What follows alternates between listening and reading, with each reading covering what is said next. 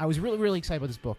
It's a classic kind of, really good space opera. And I'm like, oh yeah, I haven't read a space opera in a long time. This could be a lot of fun. Just like a cross-galaxy romp and adventures.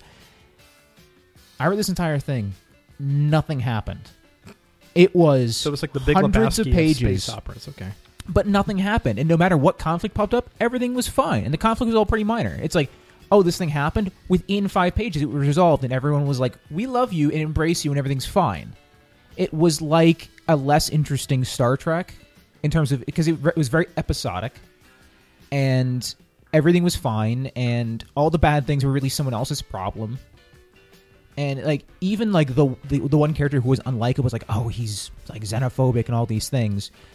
Literally within the space of a chapter, he gets arrested. They file paperwork and rescue him through paperwork. That sounds so boring. And then he's just after that, he's just this fantastically open, accepting person. And everyone's like, oh, hey, we love you now. And before we loved you, but not in a way that was really it was so frustrating because it was. This? I can't remember her name. It was a very competently written book. The characters had potential. The universe she created was really interesting. It's probably like a set of rejected Star Trek scripts. I so want to be invested in the world because the world was so cool, but there was no conflict, and the characters were sort of like the conversations you would have with a friend at a dinner party, assuming all your friends were very, very liberal. And then, but in the end, I'd reach a conflict. I was like, it's gonna end fine, and it would end fine. And then they killed one character off, and I was like, you know what? If you're gonna kill any character, you might as well kill that one. It's fine. And I wanted to care so badly, and I couldn't. It frustrated me. So I finished the book, and I'm just it's a 3 out of 5 rating. But it could be so much. It drives me nuts. You can tell. I'm still talking about it right now. So you can tell. It frustrated me to no end because it's 4 or 5. Everyone gives these rave reviews, and I'm like, it's fine. Space. It's going to be okay. Yeah, that's exactly what it is. You could, as I said on Twitter, you could replace the spaceship with a pizza parlor and make it about a catering event, and it could have been the same story.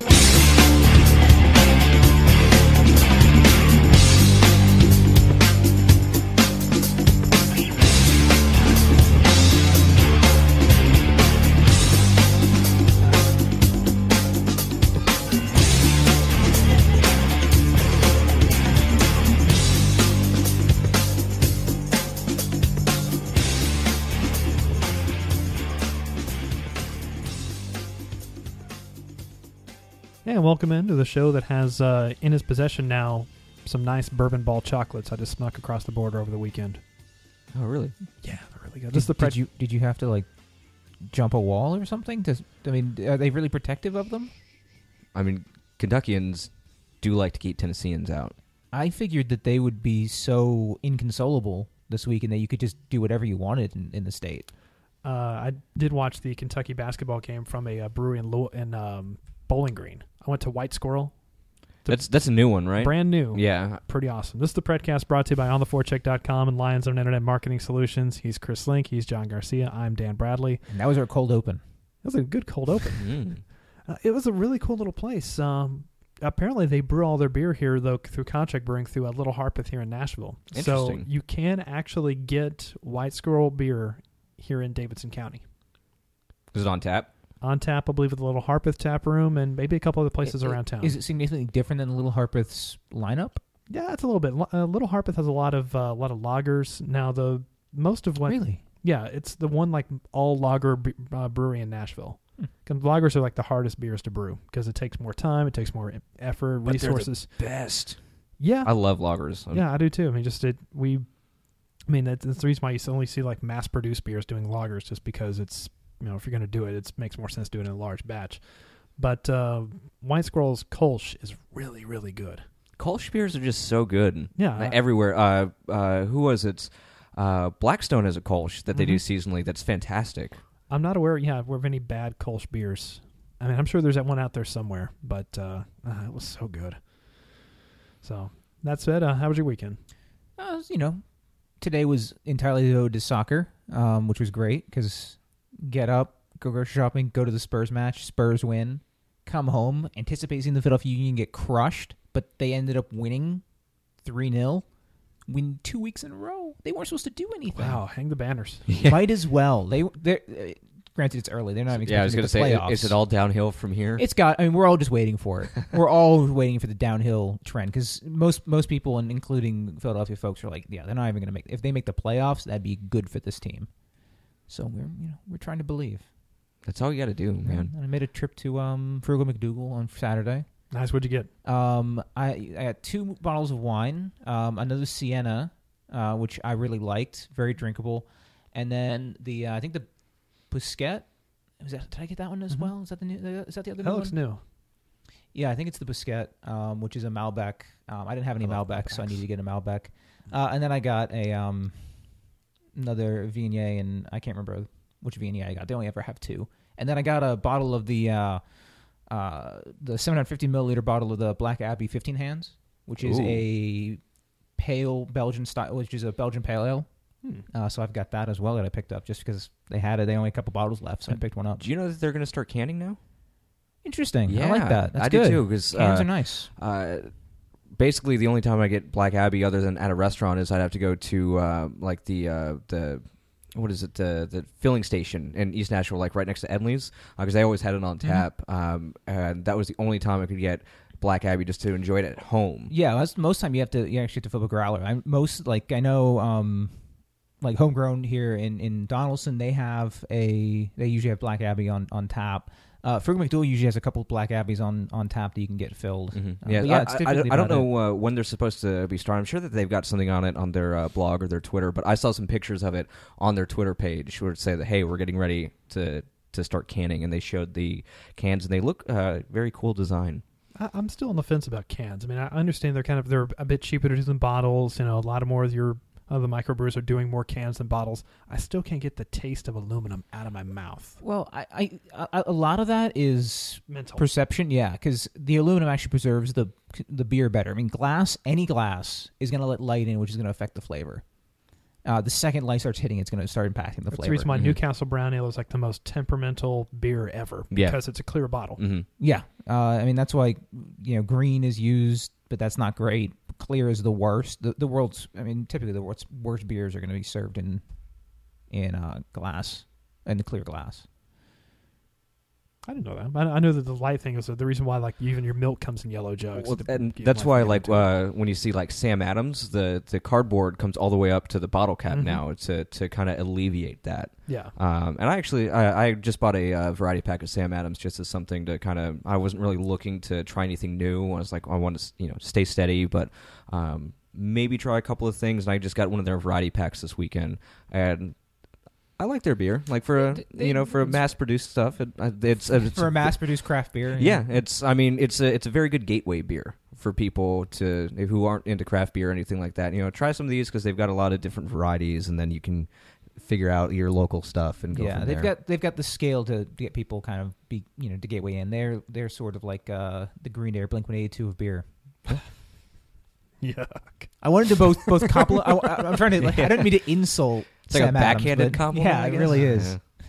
Sam Adams doesn't make blood want to shoot out of my eyes. Yeah. F1 season started, so I decided I was going to be really strong and try to watch the beginning of F1 season at 11:30 at night, and couldn't do it. So I watched the replay this morning. What day? Last night? Actually, it's the Grand Prix of Australia, so it started at 11:30 at night. Yeah, but what day? Last night? As in, this last night, this morning. Okay. So I just watched the replay this early morning. Yeah, NBC Sports is awesome. They do a good job. I actually I have F1 muted on my Twitter feed, so I don't see any mentions of F1. Is that because you don't like F1? I'm not a race car fan at all, and that's why people follow me on Twitter when I'm going to be tweeting about something that I think I have a very limited audience for. I try to throw out a hashtag or say, mute this hashtag. If there's an official one, I'll use that. I'll say, hey, mute this. If there's not one, I'll just make something up and say, hey, mute this. I'm going to be doing this for about an hour or two or however long. Like anytime I do any esports stuff, I want to tweet through that and strategy and all those sort of things. I'll say, hey, this is the hashtag. Go ahead and mute it. That way you don't have to deal with it in your feed, because I don't want to chase away hockey-focused people. Yeah. I want them to be there, and that's why for just what I do with that and not have to deal with things they don't care about, though I really encourage them to get introduced to it. So I finally caught up with the rest of the world and pulled the trigger on an Xbox One this weekend. And I've had a lot of couch time this time. I got Rocket League. So much fun. Wait for the I don't think the cross-platform play is up yet. Not yet, but no. when that's up, we'll play in some Rocket League. All right. It needs to come out on Mac on Steam because I would totally get in on that. I bought it for PC, but now I don't want to run crossover if I don't have to. So it was the first time that I'd ever played it, and a buddy of mine, because I was waiting for, he's a big Destiny player, so I got Destiny just to play with him because we haven't had a whole lot of time to catch up or hang out or anything like this. Is my college roommate, and he lives in Florida now with his wife, and this is kind of our way to bond and catch up and everything like that. So while I was waiting for that to install, we played a couple of matches of Rocket League. And I swear I pissed my girlfriend off so much because I was waking her up because I was like, oh my God, I scored with 0 seconds left to tie the game. It's like, what are you doing? It's a great way to get pumped. For those who aren't familiar, Rocket League is a anywhere from 1-on-1 to I think it goes up to 4. Yeah, 4-on-4. 3-on-3 is the best. Yeah, though. 3-on-3 is most popular. Where it's you basically are teams of cars in a enclosed soccer style arena with a soccer ball, and you have to use your car to score the goals. It's like that one episode of Top Gear where they did I think they did a soccer episode. Yeah. They just did a hockey episode where you're they Rocket League does have a hockey puck on it too, which is great. Did they? Yeah, I haven't seen that. Not a lot of people use it. We were only able to get 2 games on before no one else joined, but it's the same thing. The physics have got to be different though. Not necessarily. So the physics when you're driving are the same, but the puck stays flat. It doesn't roll and bounce as much, but once it starts bouncing, it's just like a regular hockey puck. It's all over the place because there was some times where I'm I was going straight for the goal and then I bounced and it flipped over my car. That's fantastic. You Craig Smithed. Yeah, in Rocket League. Dude, so many times. So many times. You could rename that game to the Craig Smith Simulator, and you'd be pretty good. Just because there are so many times where I scored a goal without I hadn't touched the ball within 30 seconds, but I was the last person on my team to touch it, and someone tried to clear it. And there's just so much luck associated with this game. It's so much fun. So your PDO was pretty high. You have no idea. Let's dive into some hockey. Predators start the week off in Edmonton, and frankly, it's been so long. John and I both had to look up who they played on Monday. I totally forgot. I blanked on it. I remembered, and that means something if I remembered. James Neal started off the week very strong. This is the Predators' 4th hat trick of the year. It's pretty incredible. That's an absolute by far record. It is. It is. Team. Yeah, I actually, for a second, it took me a while because I was like, okay, James Neal, Philip Forsberg, and then it, oh yeah, that's right, Shea Weber had that hat trick. One in Detroit. In Detroit, where they lost. The responses to the Edmonton goals, coming right back and scoring right afterwards, but all in all, not a great game, but it's a game that a good team wins. Yeah, it was an interesting game because anytime you're playing the Oilers, it's so fascinating to watch their potential and just sigh to yourself, being like, this team should be so much better, but years of terrible management is going to just squander how many years off of these elite players' careers. And you see flashes and tastes of it, and Connor McDavid being almost an exception even beyond the other levels. But yeah, it's kind of fun to watch him, and they're very difficult to handle any day. You just have to get enough shots on net, and you'll ultimately come out on top, though. Yeah, and as good as the shots that James Neal took, I did not think that the goalie that they put in was good at all. I think it was only his 3rd or 4th game. I had never heard of the dude before he suited up last time, but it wasn't a great game all around, James Neal excluded, but at the same time, the end of a 4-game road trip, you've been on the road for a long time, you just want to get out with a point, maybe 2, and you think about the teams that they were playing, and it was just a drag. They just had to grit through it because those teams had nothing to play for, those teams weren't any good, and the Predators didn't have anything on their end to pump them up for the game. It's okay, let's just get through this so that we can get and start playing some good teams next week. No, Laurent Brossoit was the goaltender that they victimized. I feel bad for the guy. Mm-hmm. I'm looking through the Edmonton Cap Geek, and this is just General Manager, and it's still fascinating to me. Just every week. The you have all these players that they've assembled just through high draft picks like your Eberle's, Halls, Nugent Hopkins, Jakupovs, Leon Draisaitl, and now Connor McDavid. You're never going to be able to see this collection of talent on one roster ever again, because all these guys are going to you have Eberle, Hall, Nugent Hopkins all signed for $6 million deals. Great. That's completely reasonable for all their skill sets. But when you have to in 2 years turn around and play Leon Draisaitl more than just under $1 million, same with McDavid the year after that. Jakupov's coming up on a raise at the summer of 2017. Yeah, he's still there. Jakubov, coming up on a raise offered by some other team that's not the Oilers, probably. Probably so. If anyone's going to move, I think it's going to be him, just because I think he has the lowest value. But when you turn around and paid Benoit Pouliot $4 million, you've got Sekera getting paid $5.5 million. I don't see, and they got a Klefbom on a pretty good deal too, 4.1 for him. Just looking at how much money that they're paying, that they're essentially going to turn into like a version of the Blue Jackets before they become successful with the amount of contracts that they've paid out. Are you guys buying or selling the Oilers making any kind of run the next 2 or 3 years where their window to really do something is going to be open? I'm undecided right now just because Peter Chiarelli is so much better of a general manager than anyone that they had before, and if anyone could turn that team around, he'd be able to do so. But that said, he's got a lot of work to do. I mean, that's the biggest problem with the Oilers, is that they now have a competent GM, but they have to do everything super, super quickly before they start hemorrhaging. Because they're going to get to the point, Dan, like you were describing, where they're going to have players they need to be successful that they can't afford to pay because the rest of the team has been mismanaged for so long. They don't have the same rebuild window the other teams have, despite the fact that they're packed with young youth players, because those guys are going to be really, really expensive.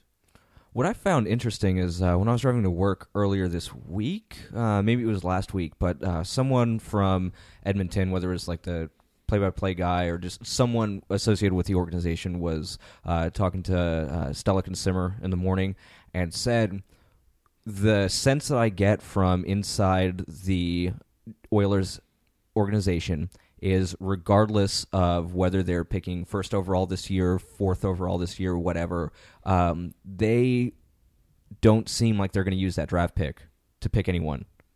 And they're going to trade it to get assets that they need or something like that, because, I mean, think about it. They don't need another first-round draft pick. They've already got enough, and they haven't done anything with the ones that they do have. So if they can use that to get some draft picks and some roster players or some prospects or something like that, that would behoove them and be smarter for them to do that rather than pick even Austin Matthews, which I thought was interesting to hear from someone, associated with Edmonton, or at least in the know there, because I think that's something that people have been saying about them for years now. Yeah, you got Jordan Eberle. Real quick, how old is Jordan Eberle? 23. Slightly older. I usually people say older because he's been there for so long, but he's 25. He's signed until the summer of 2019. He's the first of their big contracts they're gonna start falling off into unrestricted free agency. So they've got about a 3-year window to make something happen with Eberle, Hall, Nugent Hopkins before those guys start leaving. Because if you're going to hold on to Connor McDavid with everything you've got at that point, McDavid's going to be due a raise at the summer of 2018, and given how well he's doing on that team, putting up those stats, he's going to get paid.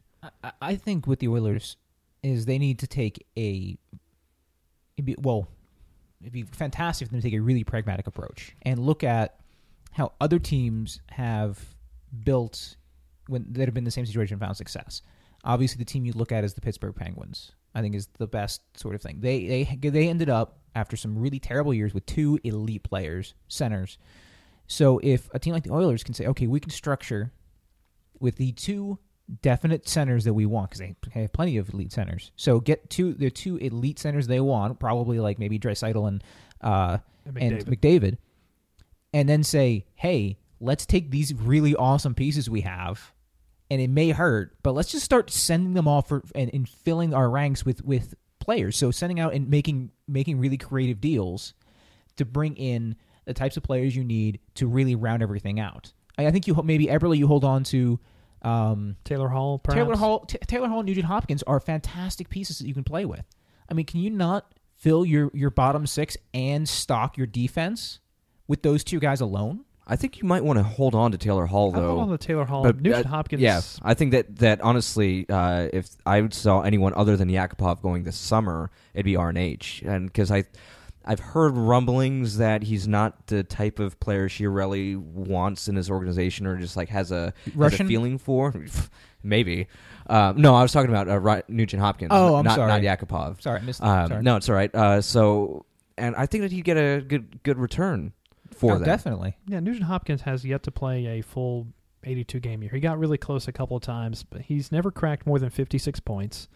Not saying he's a bust or anything like that, but he's older than Draisaitl. Draisaitl looks to be better suited for this for the type of game that if he's going to try to do the Bruins West, Nugent Hopkins isn't the guy that you need to build. No, not at all. Nugent Hopkins is a kind of a lanky guy. He reminds me a whole lot of when the Predators were shopping Seth Jones. I am very thankful they went with Johansson because he plays this bigger style that is more suited for the upper tier of the Western Conference, whereas Nugent Hopkins is kind of a thinner guy, more of a purebred scorer and less of an overall player. Having said that, I think Nugent Hopkins is a bit higher on the talent aspect, but as far as being hard to play against, if that makes any sense, I think they made the right choice there. I think Nugent Hopkins is a guy who can go and become a 67-point player in another team anywhere in the league. Mm-hmm. I think part of the reason is he's, who knows who's going to be skating on your wing any given night. You're going to end up having a really good winger on one side and a complete anchor on the other side. And that's been part of the problem is just being weighed down. And that was 2 years after he was just being thrown out with Everly and Hall every night, just the kid line. Yeah. I just, I think you can really piss off the Edmonton Oilers fan base by Chiarelli going and making a bunch of really smart deals. But then when the team actually starts winning games because they have a full team and not just a bunch of kids who are really, really good at hockey, the fans will be much happier much more quickly. Yeah, I was going to say, at this point, I don't think you could piss off Edmonton Oilers fans as long as they see like some idea behind it. Like if it looks like it's going to be better for the team and get them up to a better... I mean, they're so tired of what's been going on that, hey, anything's a step in the right direction. And they're moving into a new arena, too, so you got to justify those ticket prices somehow. Yep, exactly.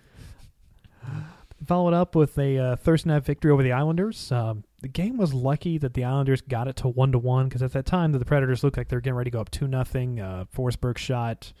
But as a whole, their top line once again carries the water. Ryan Johansson, first star of the game, goal and assist. Good to see him contributing. And that goal he had was just an awesome goal. You could see the flames coming out of his exhaust on that. He was running so fast up to the goal.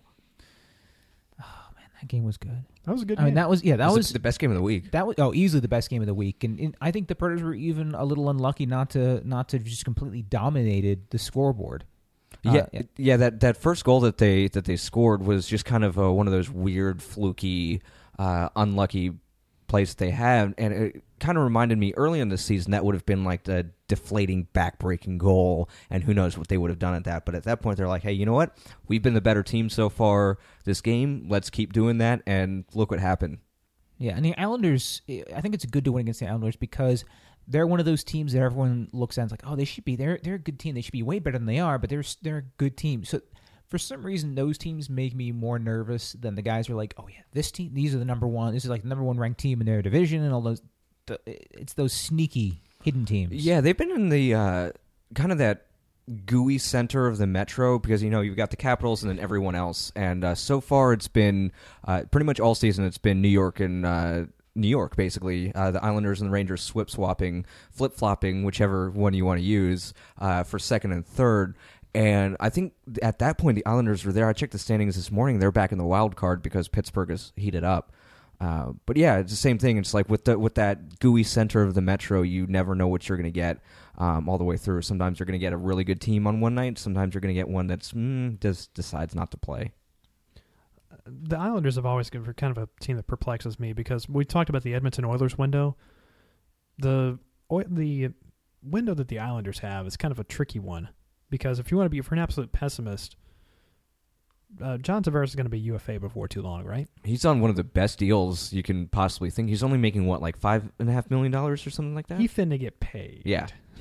There's no other way to put it. He's about to have a lot of money shoved at his face. I mean, and you can bet the Islanders are going to push hard to hold on to him. It's just a matter of if they're going to be able to afford to do it and how that works with their arena setup where obviously, I mean, the fans aren't happy with the arena. I don't think the team is super happy with the arena.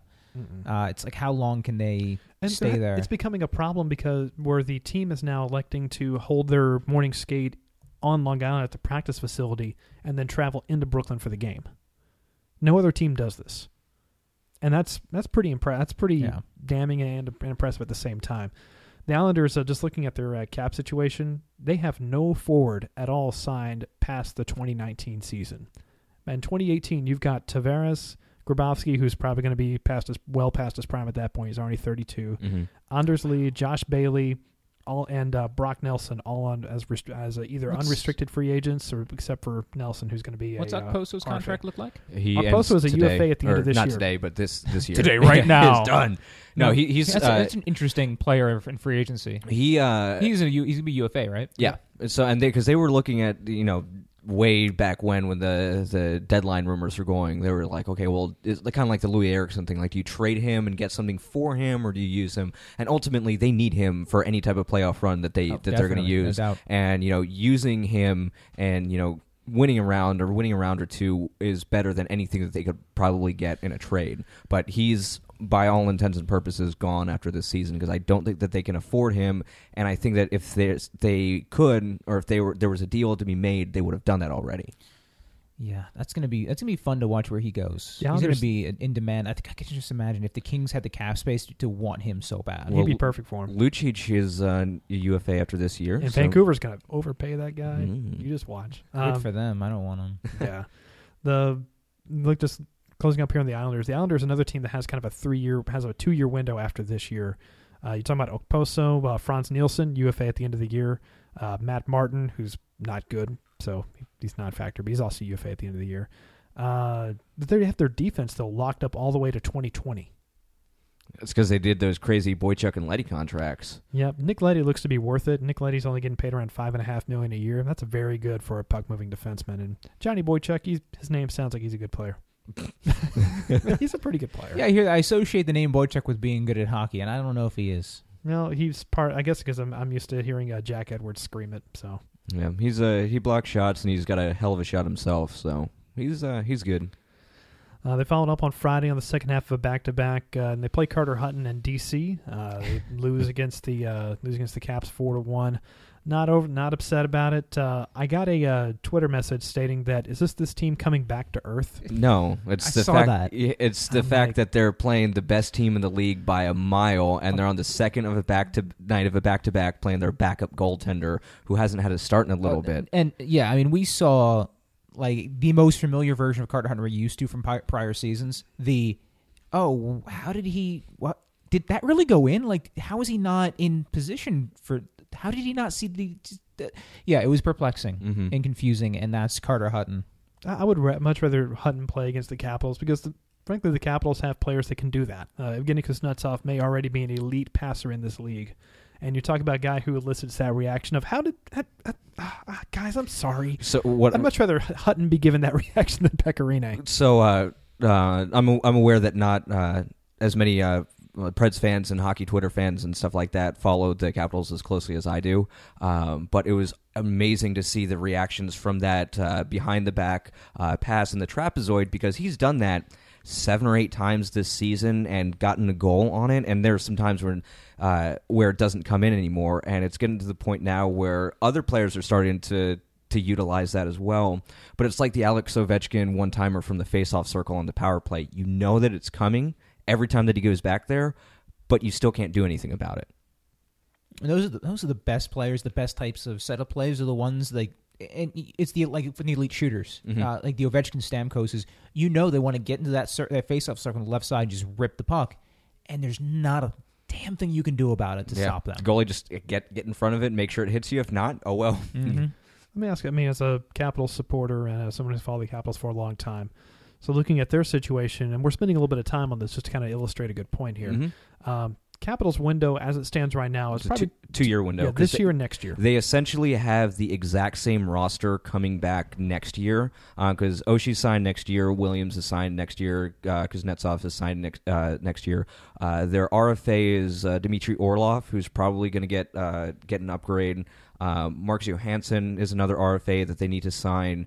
So I believe Lotta, Wilson. So role players. Yeah, I'm not entirely sure that Lotta's going to come back, depending on what they do, because Winnick's coming back next year, which was a great part of that Brooks-like trade. I have a feeling that they might re-sign Richards because he's been a great fourth liner for them. He's been a great PK. So if they give him, $1 million, 2.5 or something like that for another year or two, I'd be just fine with that. But they're definitely going to bring back Johansson. They're definitely going to bring back Orlov. I imagine that they're definitely going to bring back Wilson. I'm not so sure about Latta. How about Jason Chimera? He has a good season every other season.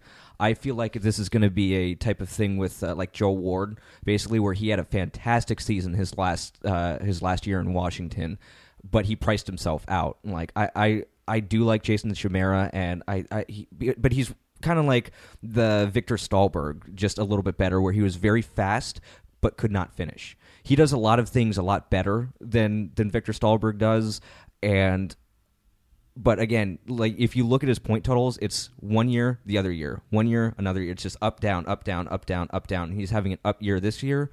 I'd go with history and say just let him go, because you've got some other people coming in, like who are they looking at coming in? There's another. I can't remember at this point. Yeah, that guy. I can't imagine the Caps without Jason Chimera, but to illustrate your point totals for Jason Chimera since 2011: 26, 39, 14. That was the lockout year. 42, 19, 34. So yeah, literally every other year. So I'm to a 2-year deal. It's the Colin Wilson method of playing hockey. Yeah, I'd rather let him go a year too soon than sign him for a year too long. That's just me. Any other takeaways from the Caps game other than just the Caps are an unstoppable force in Acer right now in the regular season? That's just the nature of it. The team went in and they got. I mean, they honestly played decent. I feel like the first 35 minutes. The combination of tired legs, Carter Hutton not being on point for several of those goals. You can't really blame the one that the Kuznetsov. No, there's nothing you can do about that one. Yeah, I'm just making sure with me in names. If you look at the replay for that, so it's like if I'm Carter Hutton, the goal's behind me, so Kuznetsov's coming over here. Carter Hutton's looking this way, the puck's going behind him the other way. So when TJ Oshie fires it into the net, he's cut harder. Carter Hutton is looking the other way. Yeah, so I can't blame that on him. A lot of people were trying to, but you really can't. That's such a great trick play and. No, I mean, it's unfortunate that they were tired and that the Caps are that good. Yeah, I mean, I'm not even upset about it. No one should be. After for that week playing against those teams, I'm okay with it. That's a great setup. Yeah. Yeah, I mean, you're coming out of this week. You've still got some heat on Chicago, got some heat on Dallas as far as maybe chasing them down for a third spot. You're solid in the one wild card spot right now, which is the bare minimum we expected. And Johansson's line, the top line, finally had a good week. So. As a whole, I'm not upset about it. Anything else from this week that you guys want to talk about? No, I mean, at this point, all you're really doing is fine-tuning and sharpening your blades for the playoffs. And if you put, 2 efforts like that out in a 3-game week, I think you'll be more than ready to get things going once April starts. And look how right we were about the first line. We said they're going to start scoring. You can't put that many talented players together and not have them score. Mm-hmm. And there they go.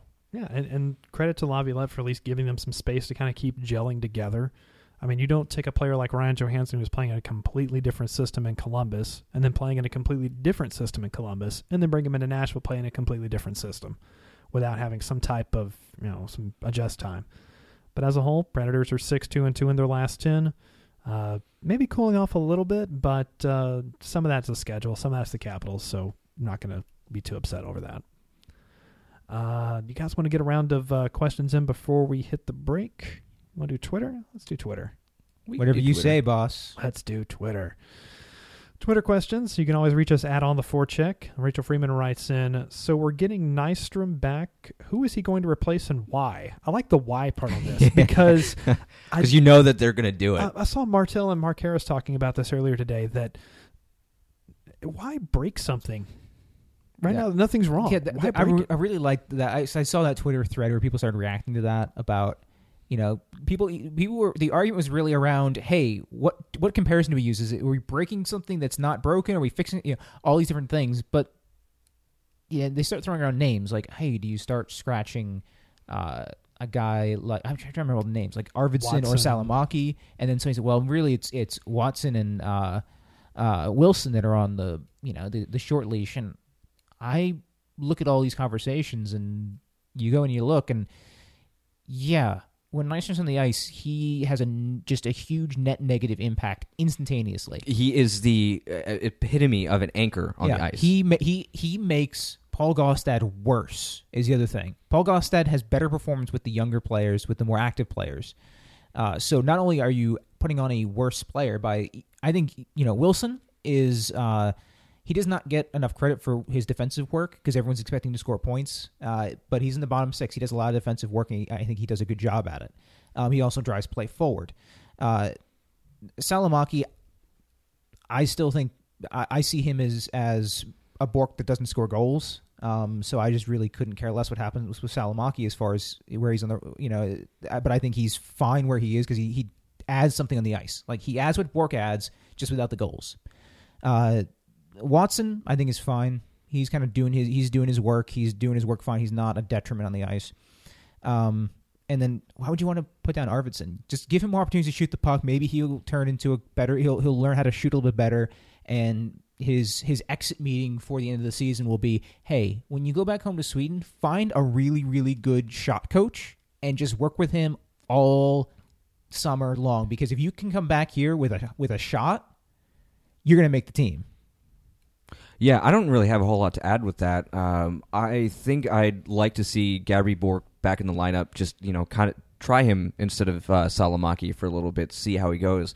The problem there is going to be he hasn't played in, 50 games or something like that? Yeah. So it's going to take a little bit to get his timing back, get his feet back and everything like that. But why, after this team is doing so well, to shoehorn Eric Nystrom back in the lineup?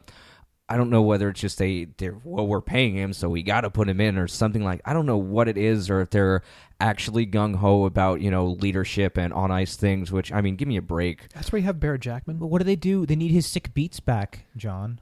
I mean, Colin Wilson's a perfectly fine fourth line DJ. I'm sure his music selection's much better. He doesn't compose his own beats at home in his spare time. Eric Nystrom, he goes home.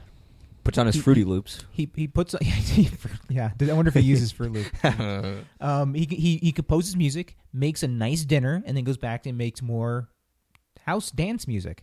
That's what he does. If that's leadership, then I guess that's like half of your college roommates had leadership. Except he probably has better food. Possibly so. I've seen him make reductions in saucepans, so I'm sure he's much better. Josh Coons writes in. Well, he actually just brought about the same question, but if Bork and Nystrom come back in, who comes out and talks about Watson? You know what? Let's. We're going to hold Brandon's to the after the break because he's asking about the expansion draft. We want to push that evil off as far as we can.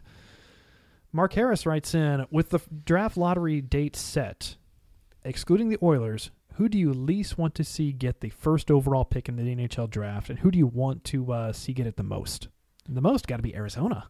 Yeah. Right? Why are people obsessed with Arizona?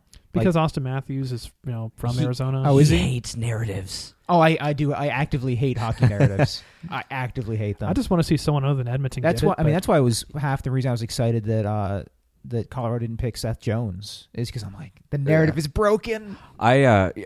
I would actually like to see Arizona get the first pick, not because of the narrative around Austin Matthews, but just because Austin Matthews is supposed to be such a great player that putting him with Max Domi and Anthony Duclair and some of the people that they have bringing Dvorak, up, Perlini, would make that Strong. Great. Yeah, that's a hell of a team. It is, and I honestly I think that they deserve it with everything that they've been through. So I'm going to say Arizona. Now I'm not going to name a specific team, but I do have an answer. And this also comes from the fact that I don't like the draft lottery system, which is not an uncommon opinion. But I think that one of the strongest teams who miss the playoffs should be able to draft first. So let's say Philadelphia. Well, no. Let's say it ended today. That means no. Of course. Let's say it ended today. Okay. And the draft lottery is between whatever teams are not in the playoffs or in fourth. So that would be Arizona, Minnesota. Who's up? Philadelphia, and then who's the other? Carolina. So those teams being the 4 best of the worst, give them the crack at winning Matthews, not the crappy teams that are currently trying to plummet for the bottom as quick as they can.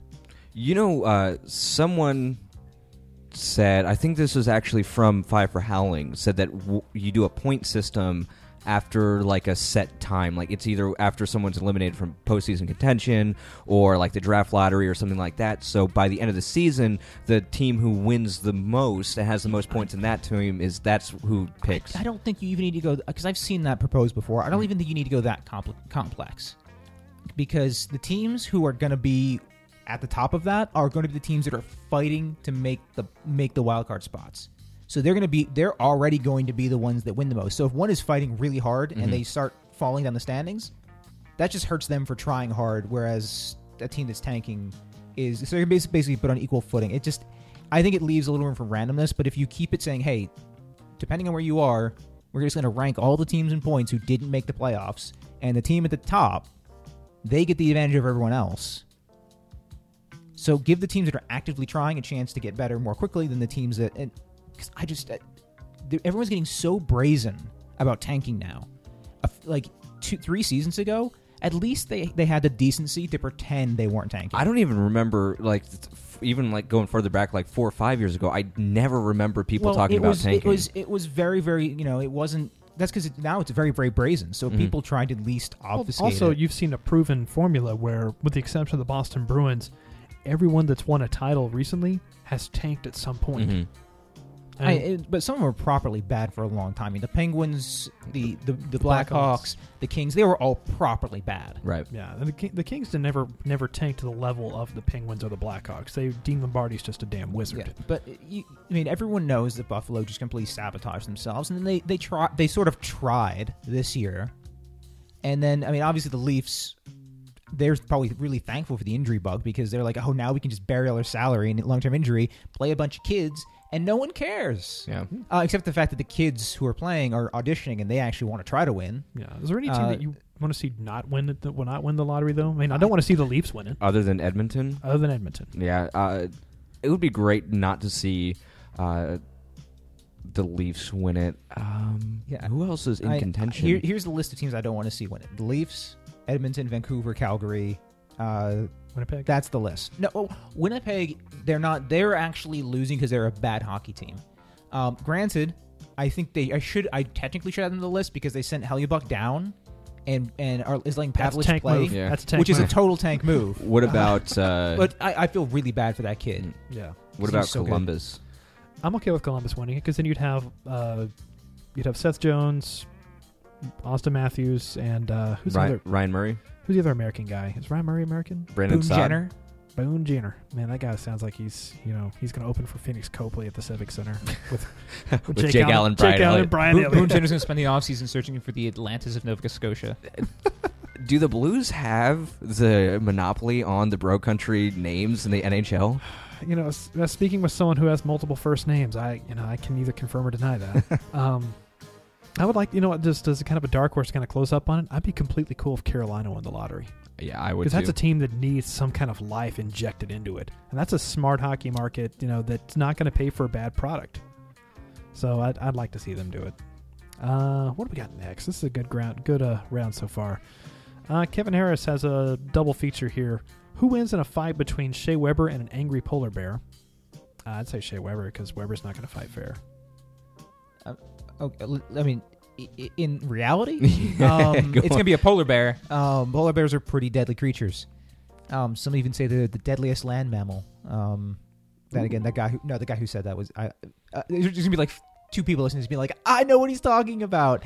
But yeah, it's definitely a polar bear. I don't care what context. I like to imagine that Shea Weber takes his skin and just like rips it in half, and he's just a black bear, like a big grizzly bear. Yeah. After that, I don't know. I'd favor a polar bear over any other bear. I don't know. Shea Weber just needs to grow out his beard, and then the polar bear doesn't stand a chance. Impenetrable beard armor. The second part: which Stars goalie will get pulled more often in the playoffs? Who would be starting for the Stars? Probably Lettinen, right?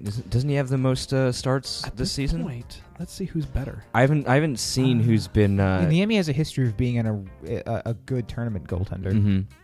He has a Stanley Cup. And as you know, once you have a Stanley Cup, you've basically achieved everything, no matter what your skill level is. It's true. Pretty much. I mean, Tyler Seguin got a Stanley Cup. We just mail it in from there. Yeah, just mailed in. You know what? Just, show up to Texas every day and collect a check, man. You got the hard parts over. He gets to hang out with Dude Perfect, so, I mean, whatever. Trick shot artists. I'll show you the video. It's cool. Yeah, I don't know what's happening. Yeah, Dude Perfect? I have no idea. Enlighten me while I look up this information. So they're basically dudes who get athletes together and do trick shots with them. So they do stuff where it's they'll have a balloon floating through an arena, and they'll have Aaron Rodgers on a golf cart, going the opposite direction, and he'll throw the ball with a needle attached to it and pop the balloon. So they had a video with Tyler Seguin and Jamie Benn where they're at a baseball field, shooting pucks into little tiny trash cans and stuff like that from hundreds of yards away. Maybe we'll look at that in the break. It'll be fun. So I have an answer for the goaltending situation. It's actually neck and neck. You got Niemi playing 44 games. You've got Lettinen playing 38 games. And the save percentage is 9.904 or 90.4 to 90.1 or .901, whatever way you want to. So they literally are 1A and 1B for that team. Pretty much. I mean, the goals against are a little bit different. There's off by a tenth of a goal, but not a huge difference. I'm pretty sure they just basically went out and said, we need two goaltenders we think are decently, can support each other emotionally and are fairly mentally tough, because no matter no goaltender, even if you put Carey Price behind that defense, is going to be fantastic, be very good. Carey Price pretty damn good, but yeah, I get what you're saying. I'm just though. trying to a lot of they're going to do a lot of odd man rushes. Flirting with hyperbole to make a point, Dan. I like it. Playing dangerous. No, we were talking about we're talking a little bit more about scoring chances in the next segment. Only one team has given up more high danger scoring chances than the Dallas Stars. That's the Edmonton Oilers. Oh, that's what I was guessing. All right. However, fire. Good job. I mean, they can get away with that because no team has generated more high danger scoring chances than the Dallas Stars. So they're literally playing with a sword on fire. Literally, just both ends. They're like freaking Darth Maul. Both sides of it. Thoros of Mir over here. Keith Heim writes in, let's say Jimmy Vesey doesn't come to Nashville and the city burns and anarchy ensues. What are our 4 best forward lines we could roll out for the playoffs? Probably what they've got right now, right? Exactly. What they've been rolling out is probably as good as it's going to get. 4 best forward lines. So that's all of their lines. As in, what are the best lines that they could roll out as of right now? And frankly, I think what we've seen on this past road trip. Yeah. I mean, Colton Sissons has literally seized the job away from Paul Gaustad, whether or not the coaching staff wants to play it that way or not. He's a better player. He's a better fit for the other players around him too. Now they're going at some point. I'm pretty sure they're going to go back to the well of Gaustad and Nystrom, and they'd be badly served to do that.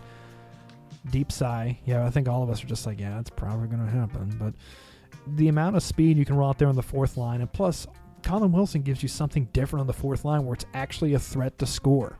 So you have to play them like a regular NHL line instead of let's just hold these guys in the defensive zone. So I think it's what we've been seeing. I mean, Matthew Collier writes in, do we still think the Pacific Division is the easiest path to the finals? I don't think so any path anymore. is easy to the finals. And I guess we should revise that because the narrative here and the saying has kind of gotten morphed. Whereas it's not the easiest path to the finals; it's the best matchup for the Nashville Predators, which is completely different. I think that the only team that Nashville really needs to avoid in the first round is Chicago, just because there's a mental. I mean, we can deny it all we want to, but there's a mental stigma that this team has against the Chicago Blackhawks. Game 5. Yeah, it's Game 5. It's whether you were talking about the Game 5 in 2010 or whether you're talking about the triple overtime Game 5 in Chicago, or was it not Game 5, but Game 4. Game 4 against Chicago, or Game 1. There'll only be one Game 5. Yeah, there's only one Game 5. Thanks, Marty.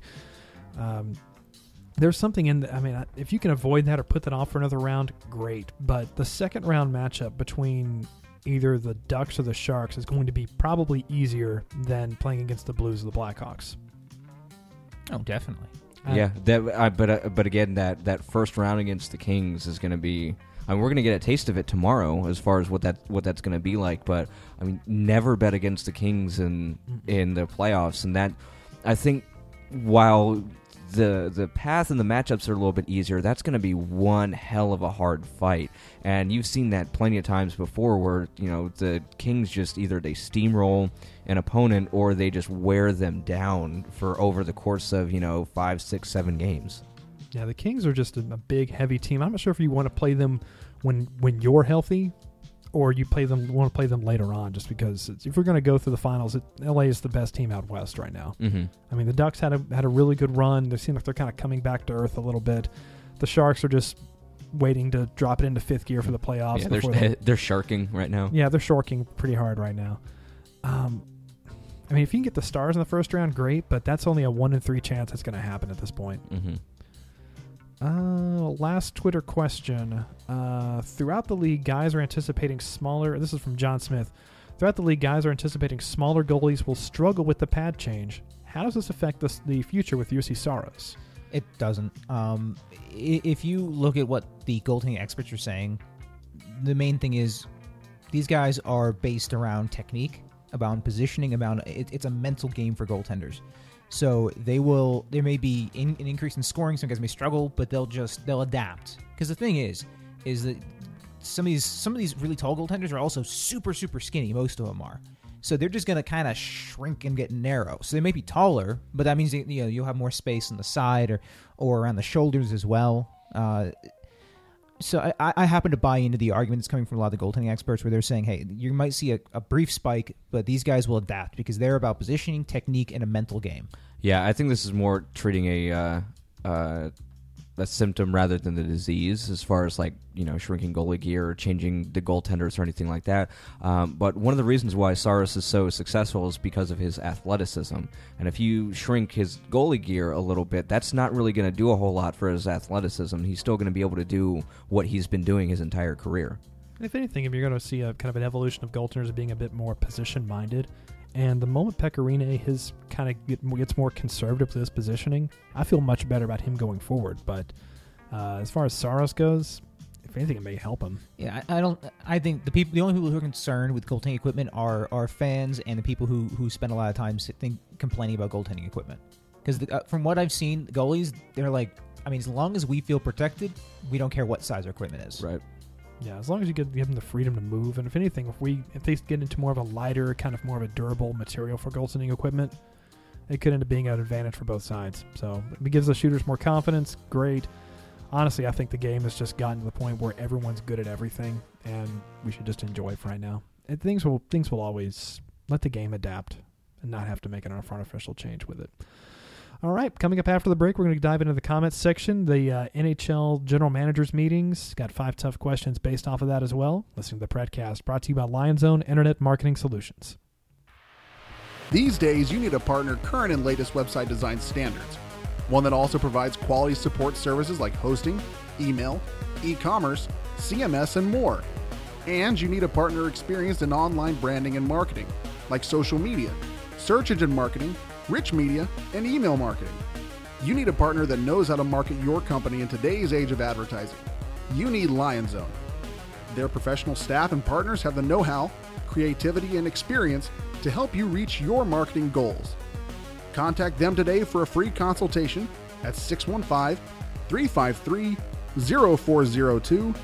That number again is 615-353-0402. Or you can reach them on their website at www.lionzone.com. LionZone, Nashville's leading internet marketing agency since 1999.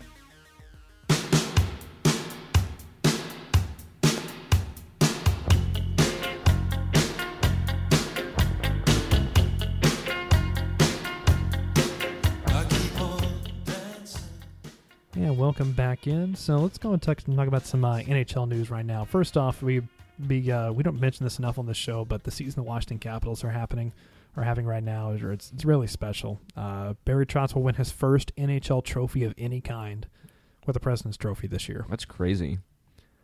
I mean, the guy who's been who's getting the Jack Adams this year? Barry Trotz deserves it. He should be in the running for that one. Because traditionally, I say traditionally, the past 3-4 years, it's been the PDO award, but this as in year, as in, just to explain that, that's like the team that shouldn't have a good year but it had a great year. Well, let's credit the coach. Yeah, exactly. Yeah, and it's typically just teams that have ridiculous luck. Like their shooting percentage is averaging in like the double digits, and their goaltender, who was like previously selling hot dogs, like happened to step in and like is all of a sudden stopping all the pucks.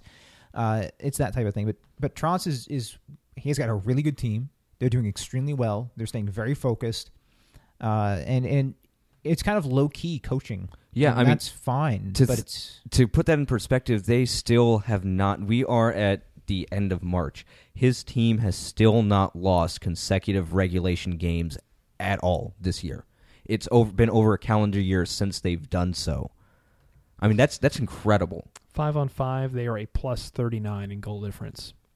Yeah, we Best in the league. We got to witness Barry Trotz going from like being the chef at an Applebee's to being a chef at like a Ruth's well, Chris. like Like a Ruth's Chris. Sure, yeah, something. So we definitely saw him like jump up and see what he can really do when you give him freedom, and you give him all the resources he could ever want.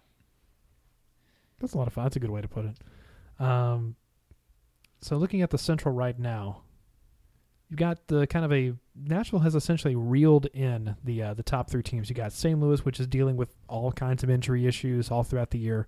Tyler Seguin gets his Achilles partially cut and can't wait to show you pictures of it on the Twitter. I accidentally clicked and I regretted that decision so bad. I mean, first off, it's a picture from Tyler Seguin. I'm already like, I don't know. Risky click of the day. That's a risky click right there. And then you got Chicago with Corey Crawford's going to be missing tonight's start here on Sunday. He also missed the last start due to a upper body injury. Now the loss against the Capitals kind of cooled down, and the Blackhawks had me playing the Winnipeg Jets the same night, so of course that gave them another 2-point lead there. Right. The Predators are 5 games back from Chicago right now. St. Louis is actually still doing what they do, winning 2, losing 1, winning 3, losing 1. That's what the St. Louis Blues do apparently. They chug along. They just do what they do. They're a +9 in goal difference. Not a huge. Can you consider 25 as the goal difference for Dallas and Chicago? Right now, if you had to pick a winner of the division between those three teams, convince me why the St. Louis Blues wouldn't be your pick. Is there an argument? Well, I know they're not the best team of those three. At the inception of the Blues, they were put under a curse. I think that's only for the by playoffs, a Civil though. War general, and this curse survives through this day. Why Civil War general? Well, he hated jazz. To be perfectly honest with you. Oof. I was that old-ass Civil War general. He was a ghost. Yeah. So Yeah, okay. yeah. Maybe he was a young ghost. I don't know. Well, he would be a pretty old ghost because it wasn't Yeah. until the 60s. And so the Civil War ended a little bit before the 1960s. I still think that Dallas can win their games. I mean, they won last night, right? I saw that correct, right, on my ticker. I mean, I mainly They won 3-0 don't over the want St. Islanders. Louis or Chicago to win the division again. I'd much rather Dallas. And they give them, something to hang their hat on, so when they get bounced out of the first round, there's a, hey, we got that. The old Colorado banner. Yeah. The Kings, we talked about them a bit earlier in the show. The Kings have opened up a 4-point lead over the Ducks after briefly surrendering the division lead to the Ducks. It looks like a 6-point lead right now. Yeah, is it about to be a 6-point lead? Oh, wait. Are they doing that weird thing where they... No, it says I see 93 points for the Kings and 87 for the Ducks. I see 89 for the Ducks. They just played Winnipeg earlier today and beat them. Oh, the game must have ended since I opened this window. There you go. Sharks are Tricky sitting there at NHL. 86. It's quite possible the wild card team may finish with a better record than the Sharks. Sharks have been playing good hockey. They're 7 out of their last 10. They're winners. Just doing typical San Jose Sharks stuff. Talk about the East real quick before we dive into the general managers meetings. So you've got Detroit right now with their playoff streak on the line, 83 points, 72 games played. You've got I think the Islanders are going to be safe, 70 games, 85 points. Here are the cluster of teams you have behind the Red Wings. And Link, your Flyers, 80 points, 70 games played. They beat Detroit the last time they played them. And you got Carolina, who's still just mathematically is still in it. Yeah, but realistically, we know that Realistically, they're not. However, they do play Buffalo next, so they could, inflate themselves a little bit there. The division in the Atlantic, you've got Florida, Tampa Bay, and Boston just kind of dogfight that out. There's a different division leader every single day. Mm-hmm. It's awesome. Florida has held on to it more often than not, but which Kevin Spacey night was last night, and that was amazing. Yeah, I saw that. I love it. You know what? It's when things like this happen, you always wonder. Like sometimes, like the celebrities that focus this is sort of like, oh, that's fun, but Kevin Spacey flies out to Florida, and he's just having like every photo, he's just like completely ecstatic. Granted, he's a fantastic actor, but he looks genuinely just enthused to be there, and everyone's eating it up. I mean, you gotta love that enthusiasm, that excitement. And I had a feeling he was going to have fun with it whenever he did a promo video for the team where he's wearing like the Spacey 1738 jersey, and gives the camera the thumbs up. Like, all right, this is a fun season for Florida. Whenever the Panthers are good, it's always fun. They do manage to always find something weird to seize on during their strong runs, like rats on the ice or something. I mean, the just the detail that I think either Richards or Harvey put on the article about the blood in the fur still being on the stick whenever he scored the goals. Like, it's always something with the Panthers. I do enjoy when they're good. Let's talk about the East playoff race though. So if you're going to handicap it right now, you've got the Flyers who have 2 games in hand over the Red Wings, 3 points of the difference. Looking at the schedule going forward, and I can pull up who has a stronger strength of schedule real quick. I believe that the Detroits do. The Detroits. The Fighting Detroits. Who's the guy who tweets those out? Tweets what out? The strength of schedule? Yeah. He's a great follow. Isn't it Hockey Viz, Micah? Not just him. I know the guy you're talking about there. Does too. Emmanuel Perry do them too? That may be the guy. Let's see what Hockey Viz has on his real quick before we get into him going to the other one. Anywho, if you're going to just say, given that the Flyers do have 2 games in hand, are you favoring one over the other? No. How do you feel about the Detroits? Yeah, about the Detroits. I feel like I'm never going to live in a world where Detroit doesn't make the playoffs. So I have to go with the streak. But just what the Flyers are doing is incredible, considering where they were just a couple of months ago, considering what we talked about them on this station before, about what they were going to be doing. We all thought that this was just going to be, a regroup year as they get some of their prospects ready. This is kind of an incredible run that they're on. So I'm going to go with Detroit. That's my gut. But I would not be surprised to see Philadelphia actually pull it out. Yeah, I mean, the Flyers have a decent chance.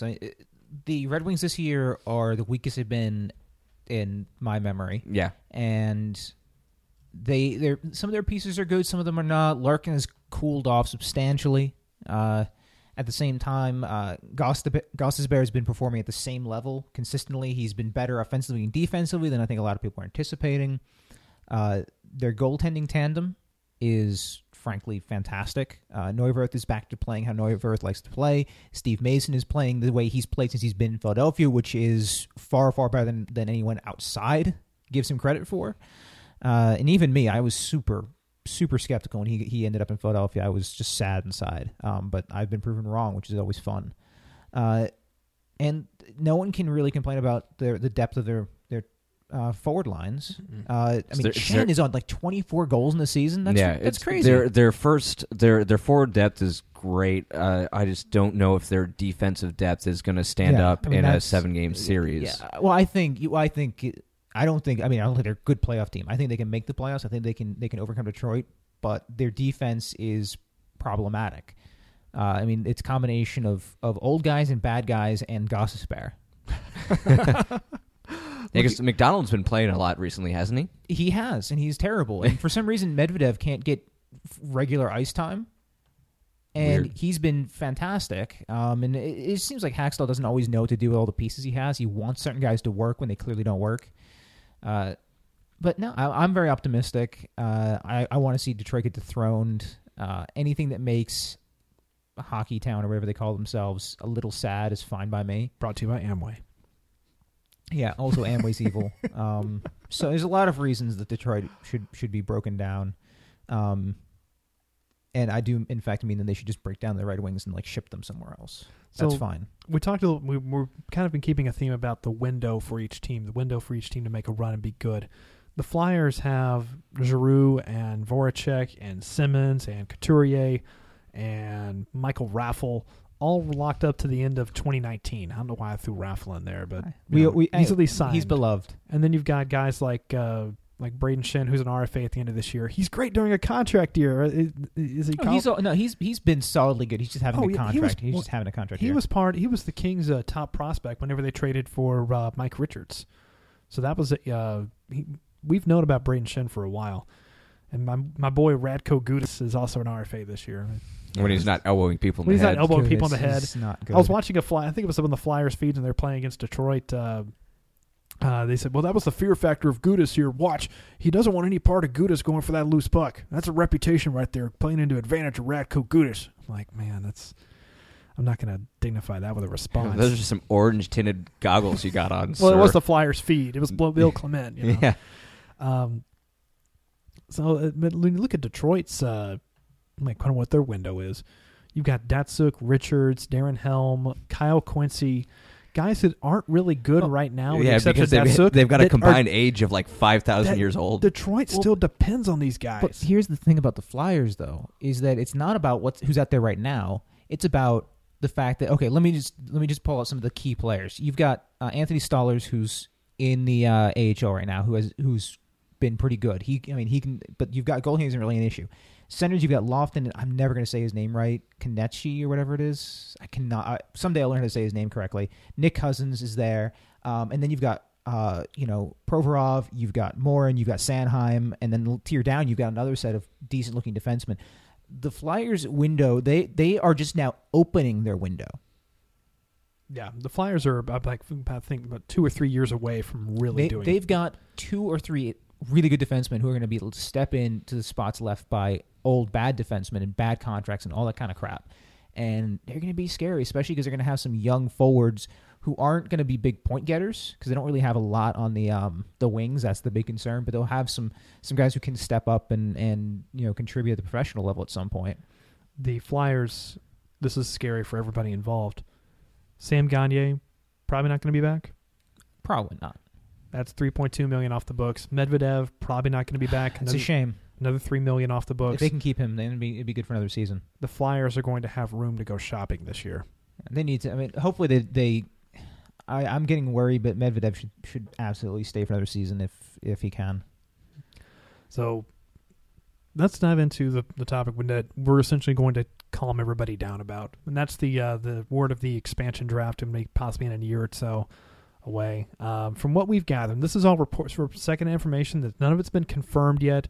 The NHL hasn't said that this is the new format or this is what's going to happen because they don't even want to give credence to the idea of expansion until it's actually settled that there is going to be expansion. So June, I think, is what their timetable is. They're going to meet at the draft anyways, the award ceremony to finalize that. So we think there's going to be expansion, right?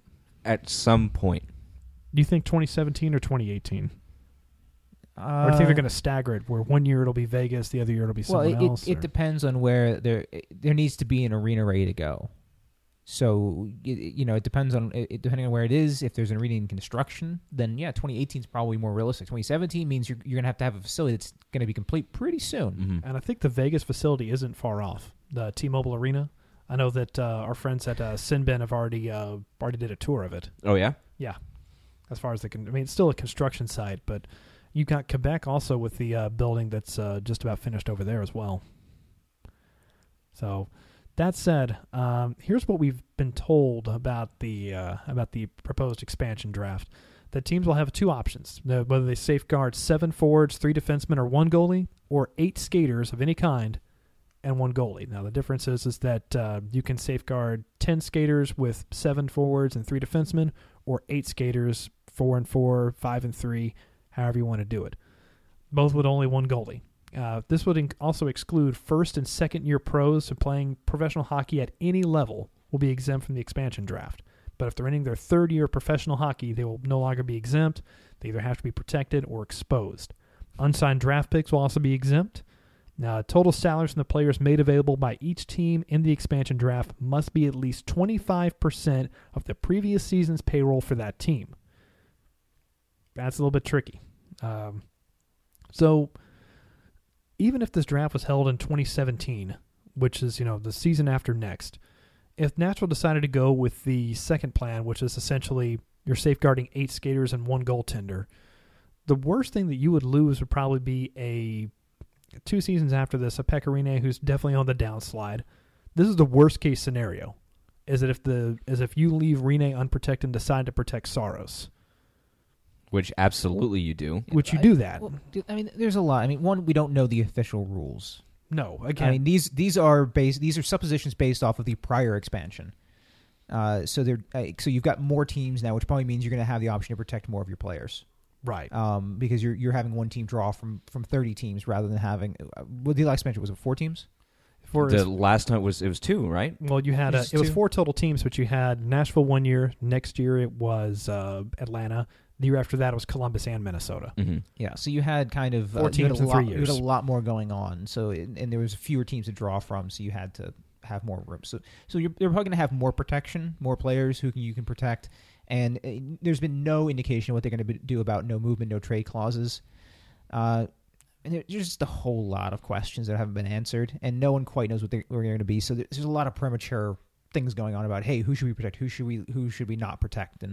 And all these crazy conversations, and you can throw out all sorts of weird ideas. Like I said, hey, you know what? You shouldn't protect Shea Weber. Why? Because why would you pick up that contract? Mm-hmm. If you were starting a new team, why would you take a contract where if a player who's going to be in his early 30s now, or getting close to his mid-30s, if he retires, is going to hamstring your franchise with cap recapture because you get into that mess with Nashville? That's not a place you want to play. So why not leave that? If they take him, I'd be a little bit surprised. Also, just because it's not a way to run a franchise. No. And you still see articles getting run about the poison pill that Nashville swallowed by signing Weber. A lot of people you get articles saying, Philadelphia won on the offer sheet, despite the fact that they didn't get him. Right. No one in Nashville really talks about how bad that contract is. No, people are afraid to talk about it. They talk about the money, but they don't talk about nature of how bad the contract is. But that's beside the point. Everyone's getting really, really agitated. It's not even worth talking about who is at risk for getting picked up until the rules are revealed. And also, if it's happens the end of next year, end of next season, there's a lot of differences in contract. If it happens before free agency, then you're going to have fewer players anyways. So there's going to be a lot of things up in the air. Yeah, and also the big thing to remember about this expansion draft is if you own a jersey with like Forsberg, Neal, Johansson, Yossi, you are fine. You're set. You're those players are not going anywhere. Regardless, those players are going to be protected.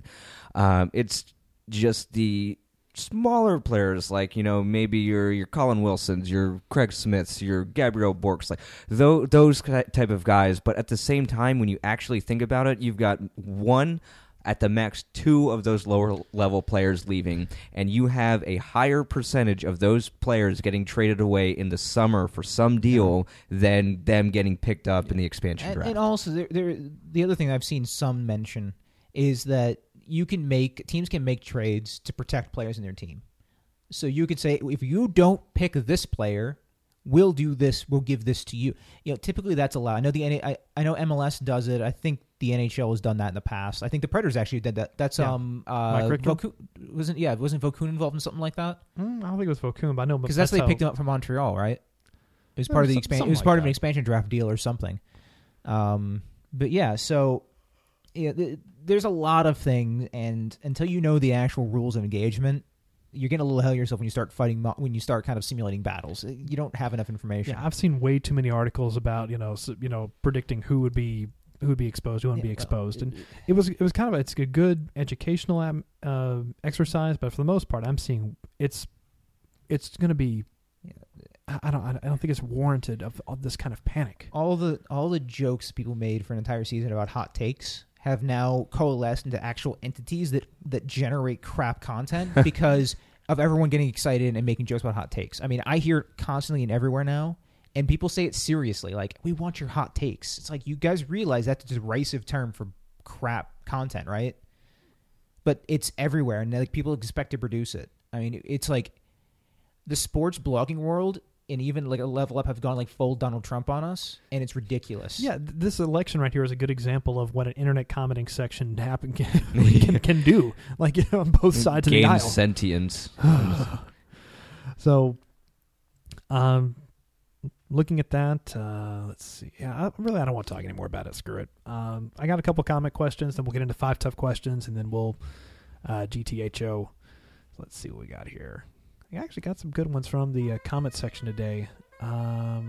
With 10 games left, this is from REW182. With 10 games left, will either Philip Forsberg or James Neal break the single-season goal record of 33 set by Jason Arnott? Yes. Which I one? have to believe. Yes. Right I now, believe it's Forsberg's at Forsberg. 29, Neal's at 27. Yeah, I mean, if anyone's going Forsberg's to break it, yeah. it's going to have to be Forsberg. I don't think I'd like Neal to hit 30. If Neal hits 30, he's met my expectations. I think he will hit 30. To be honest with I you, think he's so. what 20. He's at 28. Okay, 27. Yeah, that's 3 goals in 10 games. I think he can do that. Yeah, Forsberg is going to break the single season goal record, barring injury or something like that. And I think Neal is going to hit 30. I think that this will be the first time since 2005, 2006 that Nashville has had 2 30-goal scorers on its roster. On separate lines. Mm-hmm. Musa Monster writes in, and this one's probably going to take up a couple minutes right here. Uh-oh. How would you rate the coaching job that Peter Laviolette has done? Let's talk about just this year. This season? Just this year. Let's look at that. Because he came up with a winning formula, but for the first, 3 or 4 months of the season, the results weren't there. It would have been real easy for, just to start throwing stuff at the wall. It would have been real easy for him to just kind of lose his cool with his team and can burn out a bit quicker. He didn't do that. We never got that impression where he was just peeling the paint off the wall every single night. I mean, he's an intense guy, but I don't get that impression where he really cracked the whip too hard on a younger team. No, and I think some people might be thinking in their heads about the amount of line changes that happened throughout the season, but I mean that's what an NHL coach does. You can talk to 29 other fan bases and they will tell you, "Oh, our coach is tinkering with the lines too much." That's the nature of a 82 game hockey season. Because I would, my rating I have from right now is sort of in this null zone between like a C+ and a B-. I think if you get in like out of 100 points, I think he's like between like 78 and 81 points. And I say this because he's had a lot of great results. The team's fine; they're in a playoff spot. The way 3-on-3 has been handled is disastrous. Mm-hmm. That comes down on him. I mean, I don't care if an assistant coach is in charge of it. He's the coach. It comes down on him. He's right. the manager. I think that there's been some obvious problems as far as the teams play in front of their own goaltender and how they defend the goaltender. And I think that's been fairly poor all season as far as keeping that area clean, about covering bodies, about paying attention. That's been an ongoing issue, and it's not an inexperienced defensive core out there. It's a very experienced defensive core. So I've been very disappointed with that, and it seems to be pretty consistent. And those two things combined have caused the Predators a lot of problems this season. I think if either of those gets fixed, he moves into the kind of a solid B range. But neither of those problems have gotten fixed from what I've been able to see, and there's not a lot of time to turn around the 3-on-3, and I doubt, being in a playoff position, Laviolette's all that concerned with fixing 3-on-3 for this season. No, it's not What's a priority the point? at all. Why would you do that? No, you also say could go back and mention what we talked about a little bit earlier on in the show is as far as the players that he's utilizing. Because he's got Colton Sissons around there, and he's continuing to use Gostaz, continuing to use Nystrom, and the handling of the defensemen over the past couple weeks has been a little odd. I'm not sure, what was going on with Barrett Jackman, if they just wanted to get, Granberg and Boteto some looks. That was a little bit odd, but, at the same time, despite the fact that they ran themselves into the ground with 3-on-3, they're pretty much exactly where they need to be at this point. I mean, they survived the awful December and January that they had, and they've ramped it up. I mean, it's hard to forget with how bad that they were before about just how great that point streak that they had was over the past couple weeks, and that really vaulted them to a spot where you see how well this team can play. And I think that is on Laviolette as far as keeping his guys in check and saying, okay, look, just stick to what we're doing and it'll turn around. Yeah, there's a lot of truth to that. I mean, you and I both know that we were getting a lot of comments in the comments section and people blowing us up on Twitter. Laviolette should be fired. Team ain't no damn good. You know, we got a whole lot of that. Yeah, it's like, what are you guys doing? Like, they're out shooting everybody they play. They're carrying the fight to the opponent. You know, Pecorine for the longest time didn't have it. Mm-mm. I mean, but I think the All-Star game actually may have loosened him up a little bit, and maybe he's back to having fun, and maybe he's just, I don't know. But still, really, yeah. But if Peck improves, it's maybe 8 points in the standings, which is significant. Yeah. I mean, you're looking at probably 8 points in the standings, somewhere in that neighborhood. I'm just really quick estimating. So, I mean, yeah, that's definitely been a problem, but they've dropped more than 8 points in other areas. Yeah, that coaching, I think, has more control over. Yeah, look at overtime. But I do disagree with you about the defense core being very experienced. I mean, when Jackman got hurt, you have Ellis and Ekholm, which we think are very experienced, but the reality is these guys are only been playing legit NHL hockey for how many years now? 3? Yeah, I 3 think years. And then you have like Boteto and no issue with Granberg. them with 3 years not being experienced. Then you have Boteto and Granberg, who, you know, no experience for the most part. So, I mean, as good as Weber and Yossi are, I mean, they're who have the experience to be able to essentially be card-carrying NHL players anywhere they go, especially in the case of Shea Weber, but Yossi's kind of getting up there as well. This is definitely not a very experienced defensive core when Barrett Jackman's out. I think we'll just disagree on that, but that's fine. I can see where you're coming from, but I think as far as performance goes, it speaks for itself. Yeah. All right. Is there anything else you guys want to get to before anything NHL wise you want to get to before we touch on 5 tough questions? Can we just have a moment of just to think back to that Boteto through pass On the Neil goal? on the Neil goal? Oh, Can so we just have a moment to so just cool. enjoy that? Because So gorgeous. as generally poor as Boteto and Granberg have been as defensemen, man, they have some nice passes when they put their mind to it.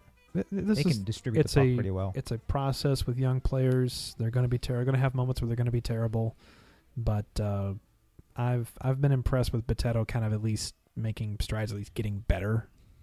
For the most part. We'll have to see how he performs next year. I'm not super excited about it, but at the end of the day, he's a third pairing defenseman. You know, I'm not expecting him to go out there and cure cancer. No, just not really expecting a whole lot. I would like to hear Tony Boteto talk about curing cancer. Cure cancer with his accent. Yeah, Just drink a lot of water and get a lot of herbs in there. You'll be fine.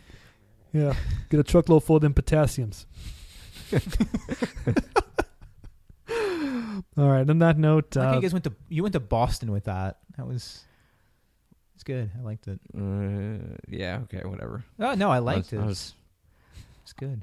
I have a hard time differentiating. Like I can hear the difference between a Long Island accent in my head, but when it comes out more Boston when I try and say it. They're very similar peoples. I will say that culturally.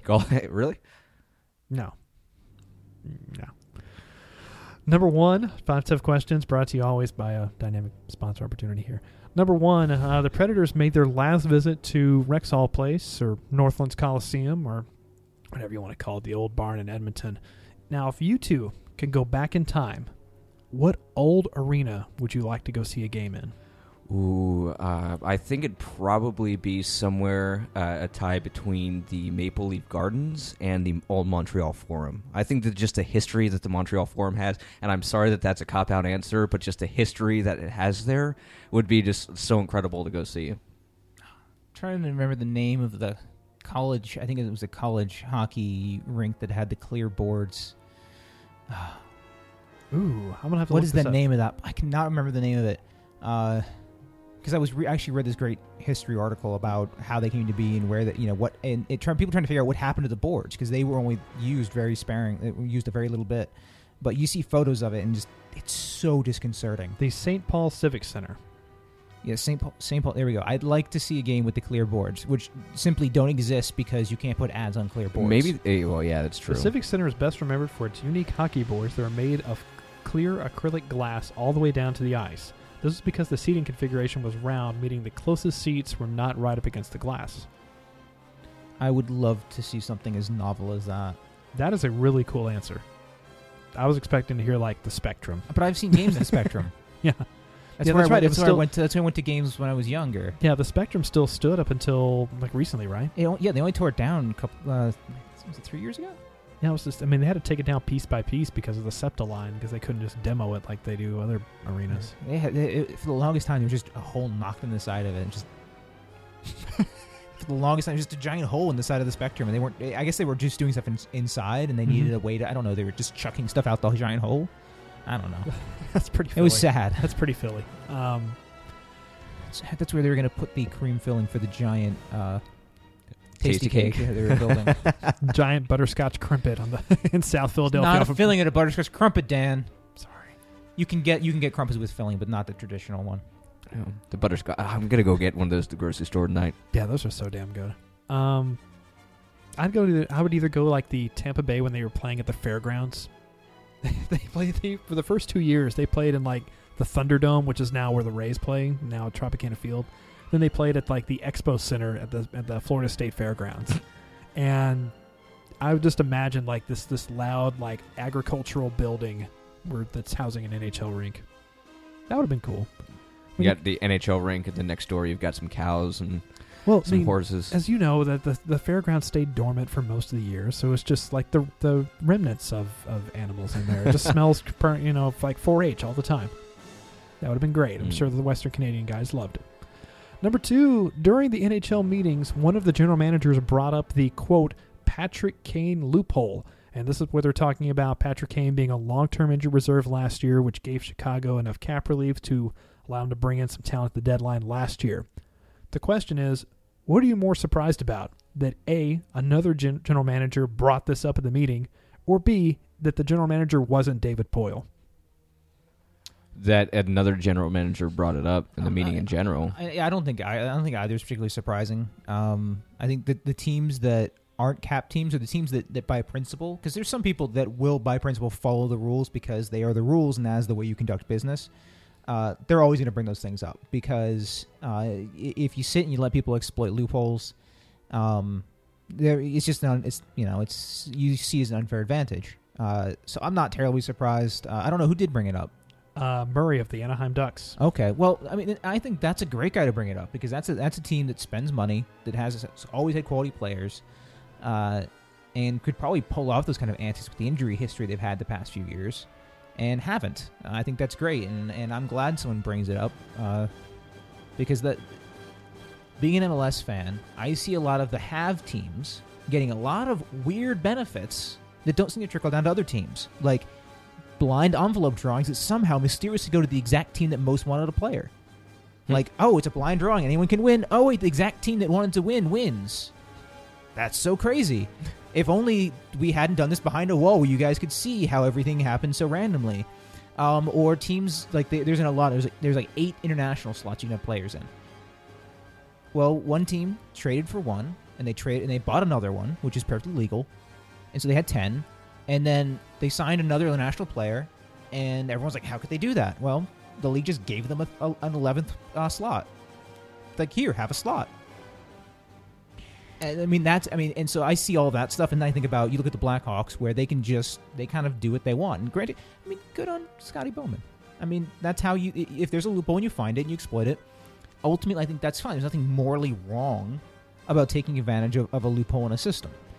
The problem is the loophole existed. The problem is the loophole existed. And so I'm glad it's called out. Hopefully that we see them fix it. I think that just helps all the teams be able to compete on similar ground, and because it's also a loophole that teams that aren't at the cap can't take advantage of. Right. Like or they can. I mean, if a right player gets injured and then they can stack. I mean, it's just shame on you, Chicago.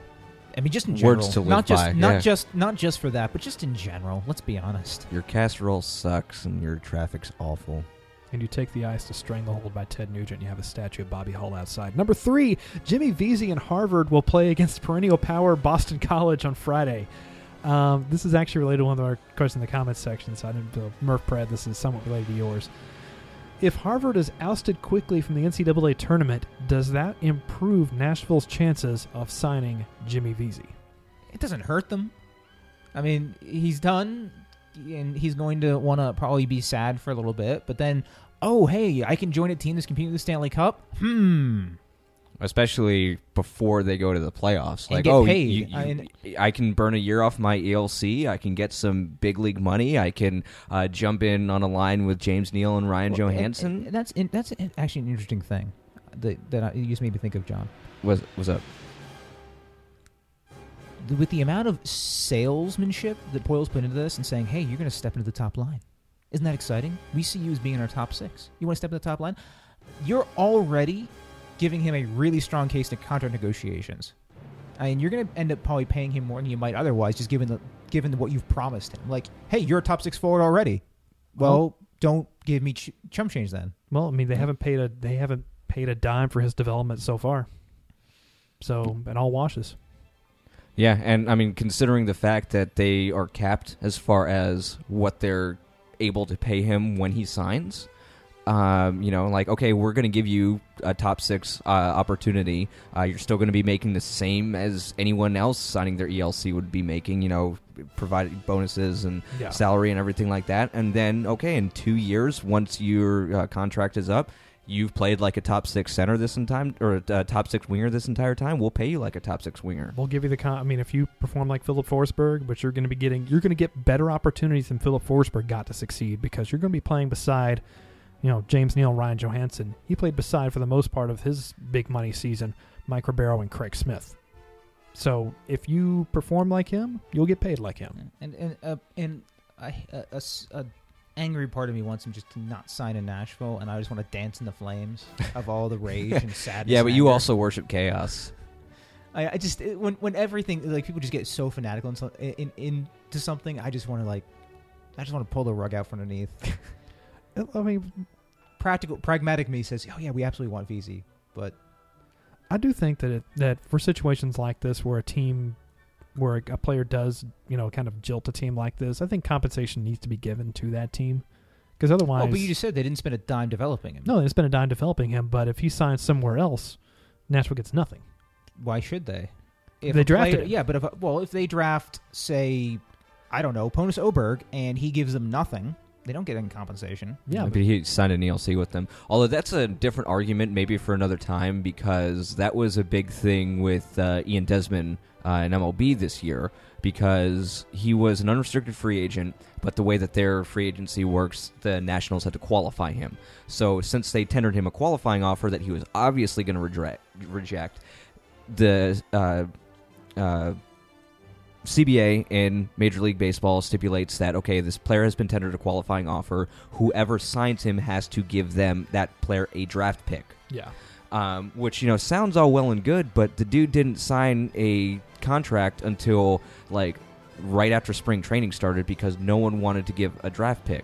And he's a great player, and lesser players that the Nationals did not tender qualifying offers to got signed up immediately for like 3-4 years or whatever like that. So there are some problems with that in MLB down the road, which I could see with an issue like that. But doesn't the MLB, like, in their draft have like 20 rounds? Yeah, the MLB draft is kind of like the worst, and it's the best and the worst draft, because I do like the idea of, and this is something I think that college hockey should look into, and same with college football and college basketball should look into as well. You can draft a guy right out of high school in baseball. You could draft a guy. I mean, half of Vanderbilt's recruiting class every year for college baseball gets picked up by the MLB. Now, about half of them stay and go to Vanderbilt. Now, you can re-enter the draft after your junior year. So, let's say you draft like a Connor McDavid or someone like that. He goes and plays college hockey instead. He can re-enter the draft after his third year in Minnesota, because of course he's going to go to school in Minnesota. So, that would be interesting. I don't know if I'd like it or not. I don't think I like it, hearing about it. The more I say it, I don't like it. I think it'd be great. I think it would save college basketball, for the record, though. I think basketball should look into that. Number 4, Tyler Seguin is going to be out for a while with a partially cut Achilles tendon that, like we mentioned earlier, he can't wait to show you on Twitter. And Corey Crawford is day-to-day with an upper body injury. Corey Crawford's going to miss tonight's start. Scott Darling is going to start his third straight game. Between the two of them, now, both of them do have a lead over Nashville right now, but between the two of them, which is more likely to be caught by Nashville before the regular season ends? Chicago. Yeah, I don't think you can catch Dallas. Like I don't think the Predators could catch Dallas. I honestly, I don't think that they're going to catch either of them because they're what you said that they're 5 points behind Chicago right now. Currently, they're 5 points behind Chicago. They are, they're Okay. actually 10 points and with a game in hand against Dallas. Right, and so that's 5 points behind Chicago, which is really 6 because they need to get more points than they do because Correct. they don't hold any tiebreakers. Nashville has 33 row by comparison, regulation overtime wins. By comparison, Chicago has 41. Yeah, exactly. So you have to make 6 points over the Chicago Blackhawks in 10 games. It's not happening. It's really not because Darling isn't a awful goaltender. No, he's not. He's a very Yeah. competent. Tyler backup. Seguin's more of an integral part of Dallas' success, but Yeah, the glass cannon needs its ammo. yes, the glass cannon needs its ammo. That full marks for that one. Points You're welcome. points to Hufflepuff. Whoa. I'd Why imagine- did you say such hurtful things to me, Dan? If Flake was a Harry Potter house, he'd be Ravenclaw. He'd be Ravenclaw. Thank you, John. You're Granted, I'm currently very unhappy with J.K. Rowling. So Yeah, I think I they're talked about it last making- week. Did I? No, I don't think we You did. did. Then they're making a sequel, right? Or releasing another book. No. That's- They're making another movie based off a book she wrote that I haven't read. No, there's like I walked past a Barnes and Noble over the weekend. There's Oh, like no. a- Okay. I had to clarify this with Chris Martell. And I think he already knew, but he didn't care. It is not a book. It is a published version of the script for the stage play. Oh. It is canon and all that stuff, but it is a published script.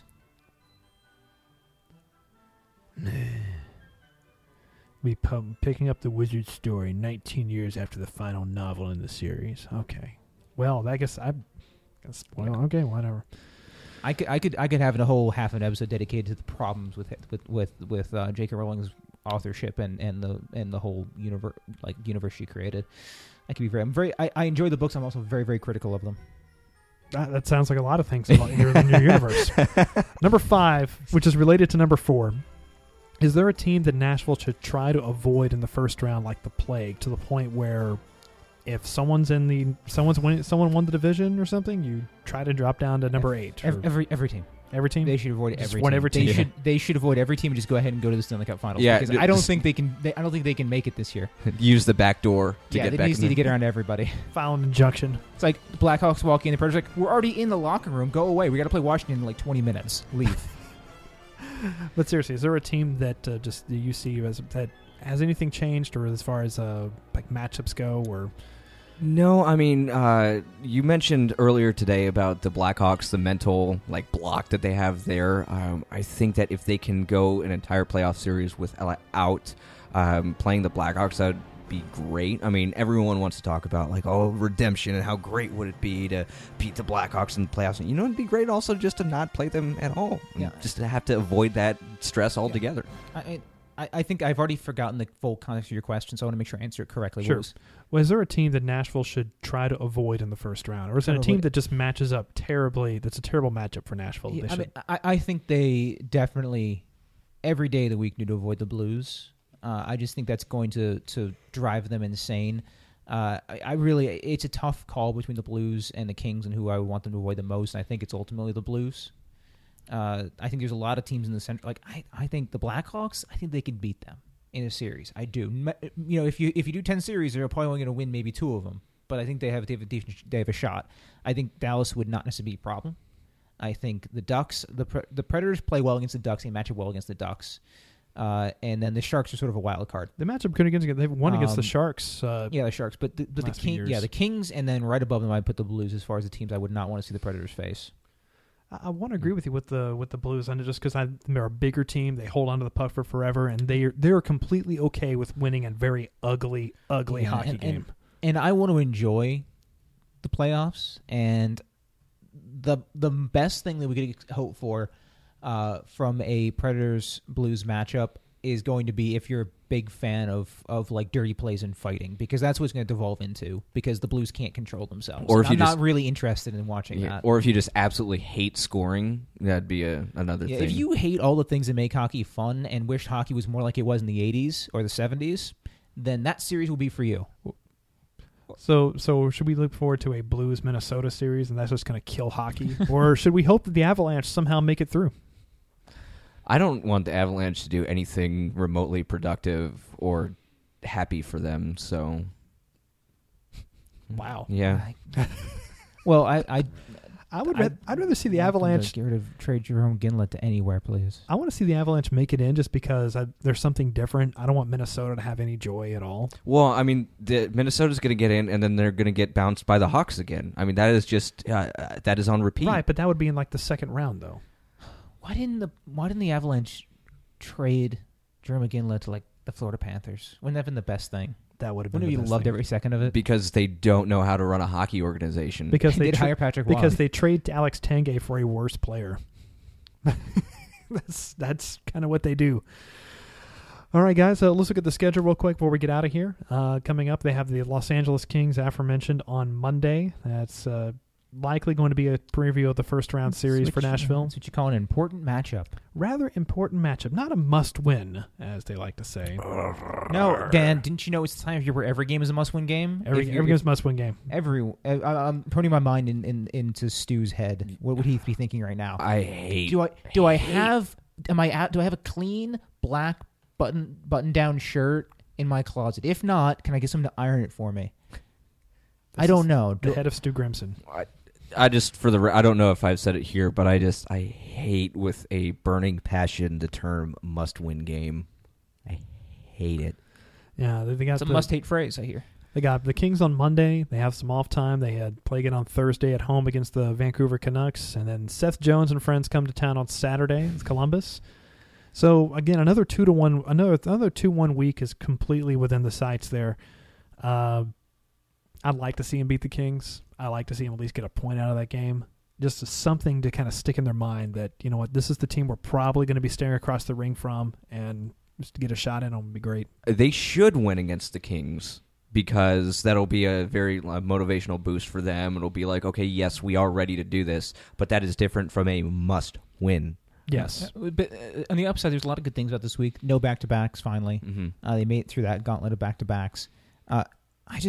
This strikes me as a week where the Predators go in, Monday night, beat the Kings, and then proceed to just crap the bed against Columbus. All the adrenaline's gone. Yeah, it's just like, oh well, we tried real hard. We're done now. They've only got 3 road games left, and 2 of those against the Stars. Yeah, they have a really kind of nice. Yeah, their end of the schedule is just cake. You got. You got at least one playoff team. You got the Sharks. You got the Avs. You got the Avs twice, actually. I think I would say it's a balanced. It's like a balanced end of the season. You're not ending on like a bunch of look, we're sort of sweeping the floor with these guys. Don't they have more home games than road games left? Oh, they've only got 3 road games. Okay, yeah. So that's nice. 8-3 is pretty nice, and your 2 of your 3 road games are against the Dallas Stars. But how will they bond? You can't bond when you're not on the road. That's what I understand. That's right, boys. We'll go on the road. Well, I mean, now they've got Eric Nystrom to feed them those sick beats. Oh, for crap's sake. So. All right. Anything else before we close up the book on this one? No. I just I want to hear more of Eric Nystrom's sick beats. I don't. Well, the more time he spends at home, the more time he has to compose sick beats. This is true. It's kind of hard. There we go.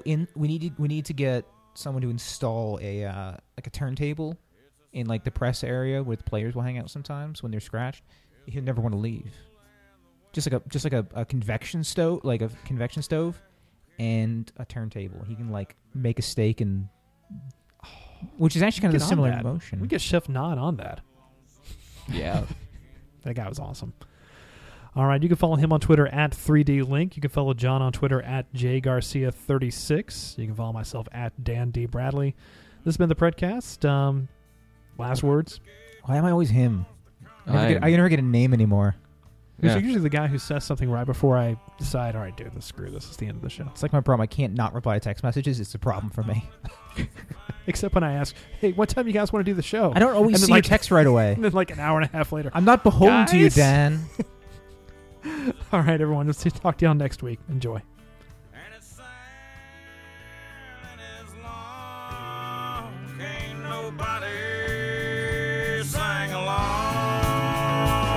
It's a southbound train.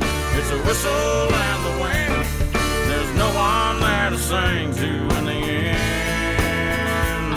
I'm humming on that lonesome song again.